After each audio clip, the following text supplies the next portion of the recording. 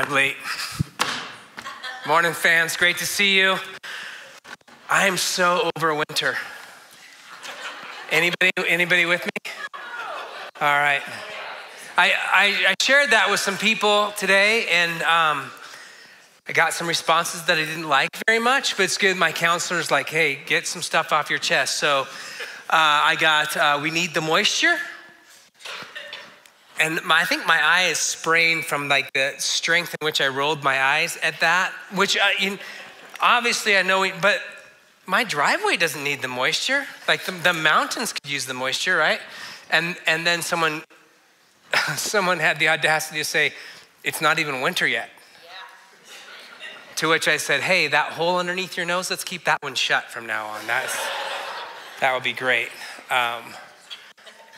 But so I'm thankful that you're here because I need some Thanksgiving this week. My name is Rick. I'm one of the pastors around here, and I get the privilege of teaching most weeks. And we are in this series called 30 Days of Thanks. We've been talking about Thanksgiving all month, and a couple reasons, because we think the best life is the thankful life. And God says it's his will that we're thankful. And the reason he says it's his will that we're thankful is because we were designed to be thankful. We're designed to live in relationship with God. And so the thankful life is the best life. And today we're going to talk about this idea as we end our series, Thanksgiving Secret Ingredient. Think about, Thanksgiving's coming up. Think about your favorite Thanksgiving food. Everybody got something in your brain? And on three, we're just going to say it out loud all together. Ready? 1, 2, 3, go. All right, that's great. It's a variety. I'm not sure if this fits, and I guess I'm the one in charge, so I can say it fits. For me, it's the turkey sandwich on a roll the day after Thanksgiving. Would anybody agree with that? And then I think the close second to me, for me, is sweet potatoes. And not like sweet potatoes, but like sweet potatoes with butter and brown sugar and marshmallows. I remember as a kid, someone saying, hey, what's in here? This is delicious. What's the secret ingredient to this? I'm like, there's no secret ingredient. It's butter, brown sugar, and marshmallows. You put butter, brown sugar, and marshmallows on kale, it's gonna taste good. I don't know, Sarah. You can't even make kale taste good with those things. She insists that kale tastes good. Here's the thing. I think everybody that says kale tastes good is in a conspiracy to trick the rest of us into tasting kale. That's what's happening. But when we think about Thanksgiving secret ingredient, what makes it so powerful? Why is it so important?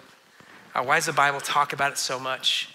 I think it's this simple thing, that Thanksgiving changes our mindset from this kingdom mindset, this little k, lowercase k kingdom, the kingdom of earth that we live in, to a capital kingdom mindset, a mindset where I'm not king, but God is king. The Bible talks a lot about the kingdom of God, and it's really where God's rule and reign actually happens. And we are called as followers of Jesus to live with a kingdom, capital K mindset, but everything we see, almost everything we see, reinforces the principles of the lowercase k kingdom, the kingdom of earth. Every advertisement we see says something like this: hey, you would be happier if you had this thing. You would be happier if you participated in these activities. You would be happier if, that's the lowercase k mentality. And God, the kingdom of God says, hey, you can rejoice always because I am with you. Because the biggest reality in your life is not what you have or what you don't have, but that you can live in relationship with the God who created everything. That I don't want you just follow me. I want to be in this relationship where you can call me Father. That's the capital K kingdom mindset. The lowercase kingdom mindset says I'm valuable because I do something valuable, or that I'm loved because I do something lovable. And the kingdom of God says you are loved because you are, because he loves you, period. The lowercase k kingdom says my identity comes from what I do, what I accomplish. The kingdom of God says your identity is that you are a beloved child of God, period. Nothing will change that. The kingdom of God is, in Hebrews it says, it's an unshakable kingdom. Not like the kingdom of earth that changes every day, right? Oh, this is what you should chase now. Oh, I mean, this is what you should chase now. I mean, this is what you should chase now. This is what will bring you life. And you know, right? You chase those things and you get them. And it's always one more thing. It's not enough. I'll never have a pile of stuff big enough to support my identity and my security. And every time I've tried, what happens is I build this pile up, and then I lean into it, and guess what? It moves. And so then we say, oh, instead of going, oh, wait, that's a movable kingdom. I want to base my life in an unshakable kingdom. What we typically do, or maybe what I do, is I need a bigger pile. And that's this lowercase k kingdom mindset. Mindset is really simply like the way I see the world. And the way I see myself in the world is my mindset.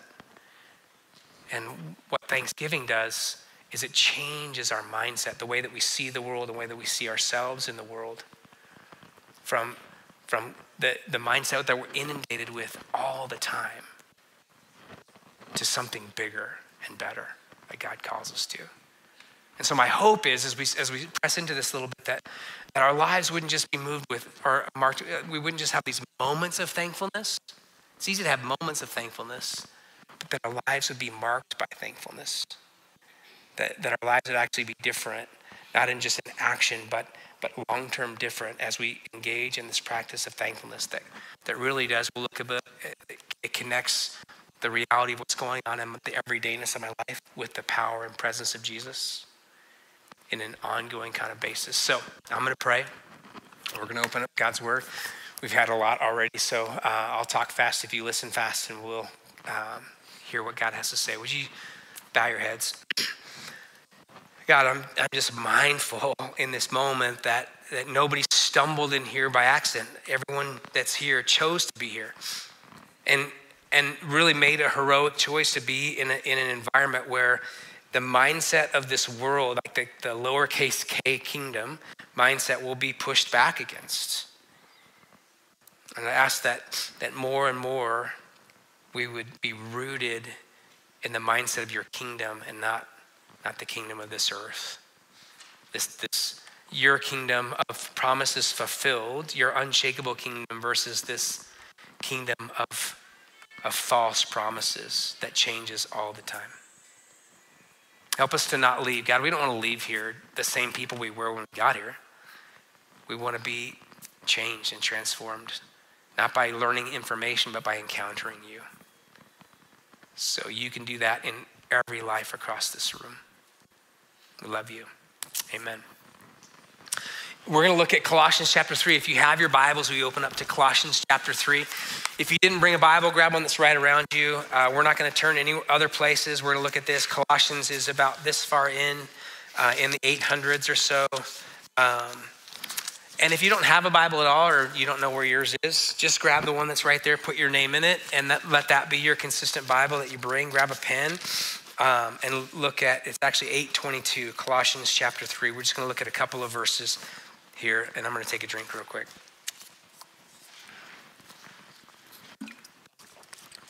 We're fortunate as we start that we experienced baptism, that we got to watch baptism, because this is a great picture.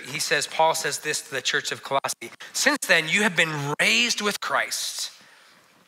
Set your hearts on things above where Christ is. You haven't pulled yourself up. You haven't climbed your religious ladder. You've been raised with Christ. Set your heart on things above where Christ is, seated at the right hand of God, and set your minds on things above, not on earthly things. For you died, and your life is now hidden with Christ in God. When Christ, who is your life, appears, then you will appear with him in glory. And he's using this word Christ, and Christ isn't Jesus' last name. Christ is his title. So I'm the pastor here. So that's my title, pastor. My name is Rick. So Jesus, his name is Jesus. His title is Christ. It means Messiah, the promised one. And so it's an interesting thing. You'll see in the New Testament, you'll see lots of different variations of that. Sometimes, like here, we'll see just Christ. Sometimes you'll see Christ Jesus. Sometimes you'll see Jesus, and sometimes you'll see Jesus Christ. And that's not arbitrary. When the author wants to emphasize the deity of Jesus, the fact that he wasn't just a good man, that he was God, they use the word Christ. And sometimes he's like, oh, wait, it's Christ who raised you up. Not just the power of a good teacher or the humanity. And sometimes it's important in Scripture that we understand the humanity of Jesus. Like, hey, Jesus wept. It touches his humanness. And so it says this in verse 2, set your minds on things above, not on earthly things. Paul is telling the church of Colossae, he's like, hey, listen, you have a choice in your mindset, the way you view the world and the way you view yourself in the world. And what I would say is you should set your mind, make a choice to say, my mindset is going to be a mindset of the kingdom, a mindset rooted in the power and presence of Jesus. Set your minds on things above and not on earthly things. He's like, hey, I know there's an alternative. You can set your mind on all of the things of this world as well. And I know you're looking at that verse like it says nothing about Thanksgiving. You're right, it doesn't. But what I've found is this really simple thing, that thankfulness connects our everyday lives with the power and presence of Jesus. And it begins to rewrite the way that we look at ourselves and we look at our world. Does that make sense? So you can click that next slide, would you, Matthew? We went to dinner, and sometimes I'm a jerk. A lot of times I'm a jerk, and I have to be mindful. I have to kind of pull myself back. So we had I was kind of hungry, and we had a lot of stuff going on, and the waitress was a little chatty, and so I started feeling this. You know, have you ever felt this? Like you're just like, okay. And so in that moment, I'm like, oh, wait, something's going on inside of me. And so I just simply did this thing, just said, oh man, thanks for Heather. Thanks that we had the experience of Heather. And you know what that did? That began to kind of rewrite what was happening right there, the mindset. It took me from this little K kingdom mindset where I am the center of my kingdom, right? And my hunger needs trump everything. And she should know that that's irritating, all those kinds of selfishness things. And it moves me to actually this place of like, oh, wait, she's a person.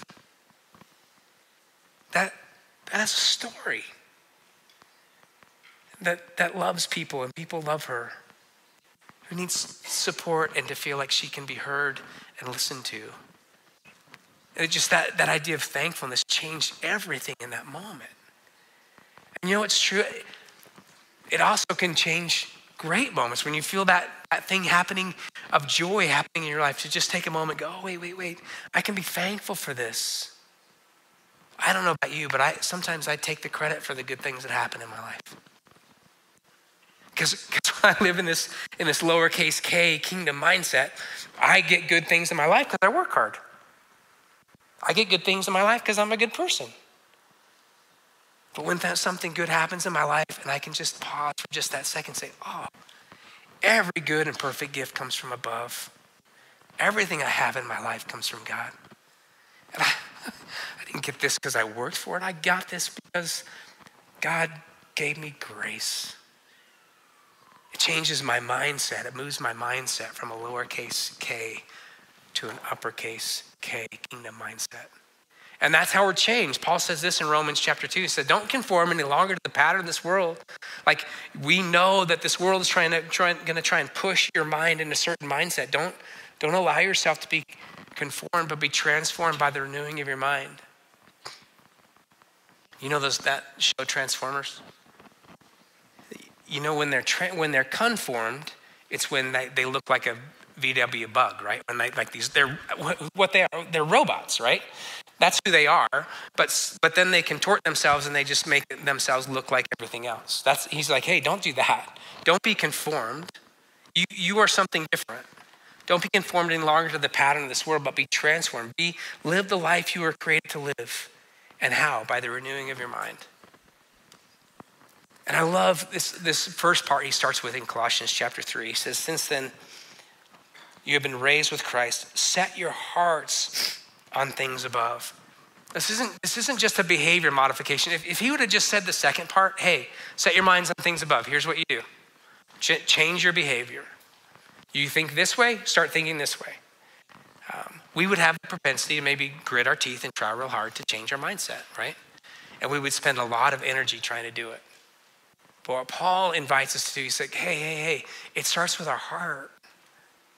It starts with our connection with God and beginning to see our relationship with God not as an obligation, but as an opportunity. It's really hard to wake up early to shovel snow, isn't it? Anybody ever done that? Or think about the tasks that you hate to do. Maybe going to a class that you don't like very much, or maybe going to a meeting that you don't like very much, or something. Think about how much energy it requires to get out of bed to do something that you don't want to do that's just an obligation. Versus going skiing. I'm gonna get up early to go skiing or snowboarding, or maybe for my wife's sake, like getting up to grab a plane to go to the beach. You know how different that energy is? It takes way more energy to do something out of obligation, doesn't it? Than when we see it as an opportunity. And man, as I began to think about that this week, it really applies to our relationship with God.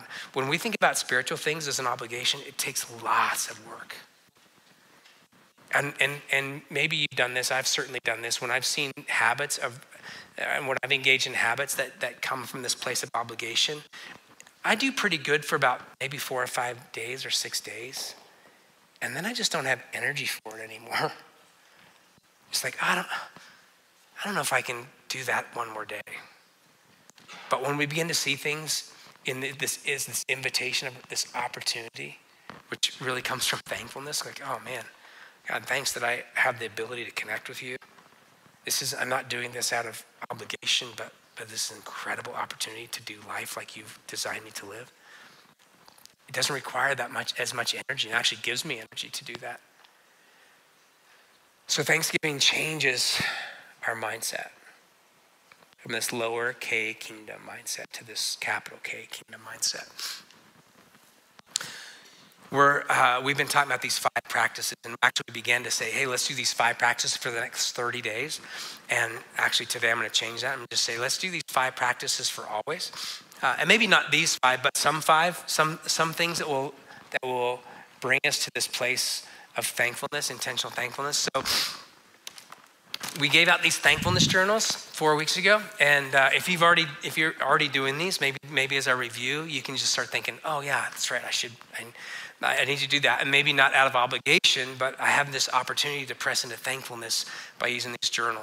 And what we said is on the side, we're just going to write hardship, opportunity, person, experience, and think about something every day, a hardship that you can be thankful for every day.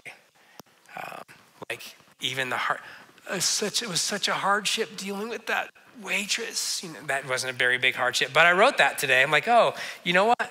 Feeling that was a hardship was really good, and I'm thankful for that because it moved me to another place. Maybe there's some big things or some small things there. Opportunity to give or to serve. A lot of times we think that thankfulness comes from what we get and how people serve us, but we can begin to change that mindset by going, oh wait, I have this great opportunity to lend my pencil to a friend, or to go pick somebody up, or to give generously. What opportunity do you have? And then person, that's a pretty easy one. And then experience, some kind of experience that you've had that you can be thankful for. Write those every day and just watch how God washes over you with that thought. I have 4 of these left. I'm just going to put them up here. Whoever didn't get one yet can come get one after service. Intentionally tell somebody every day that you're thankful for them and why. 2 words that are key. Intentionally. What if you just woke up and as you're brushing your teeth every morning, you're like, who am I going to say that I'm thankful for? and then think through why. It's one thing to just go, hey, thanks. But it's another thing to say, hey, you know what? Thanks. The way that you support me really makes a difference in my life. Hey, thanks for your heart. Thanks for the way that you serve people around me, those kinds of things. Send a postcard or two each week. We have a bunch of postcards still left over, so we're not going to talk about this for a long time. So grab those postcards and either just fill it out and send it in the mail, or fill it out and stick it in somebody's car, or stick it on their desk or something like that. That would be great. And again, just kind of taking this thing that's happening in me and being able to affect other people with it. And then that's what these things are for. I think we have about 8 or 9 of these yard signs. Place a sign in your yard or a card on your door. We have some of these you can take home, and you're like, wait, do I have to do that for always? Because it's gonna look a little ratty, in a month or so. I would just say, yeah, you do. No, you don't really. But grab one and stick it on there, and then when this starts to fade, maybe think, what are some other ways that I can display my thankfulness to my community? Maybe writing a note to somebody, maybe taking them Christmas cards, maybe making some cookies for your neighbor. What are some ways that I can tangibly show my neighborhood that I love and thankful for them? And then invite people to join us. When we begin to see the work of Jesus as a gift, as an opportunity, not an obligation, then it just becomes this natural thing to go, oh my gosh, here's what's happening in my life. Then there's this family that I get to hang out with on the weekends that really improves the quality of my life as we connect with Jesus together. I just encourage you to be an advocate for what God is doing in your life. So I'm out of time. Wow. Let me pray, and then we'll move on. Whew. Lord, thanks for all of that. God, I know that we're just going to be, even as we leave here, we're going to be inundated with the messaging of this kingdom. The kingdom of dirt, this temporary kingdom, this kingdom of changes, this kingdom of broken promises. And will you help us as we press into thankfulness in kind of an everyday way, that we would live more and more with the mindset of your kingdom, that we would connect the everyday things, the good and the bad everyday things, the difficult and the easy everyday things, to your presence and power. And that we will begin to see our world and who we are in it through your eyes as we press into thankfulness. Pray for people that are just trying to figure out who you are, that you would just wash away the lies of religiosity, the lies of shame and guilt that prevent people from saying yes to you. And will you tell your story, your good news story, to their hearts in ways that they can understand. God, we pray that we wouldn't be the same people when we leave that we were when we came, and just ask that you would answer that prayer now and the rest of this week. We love you and are thankful for you. Amen.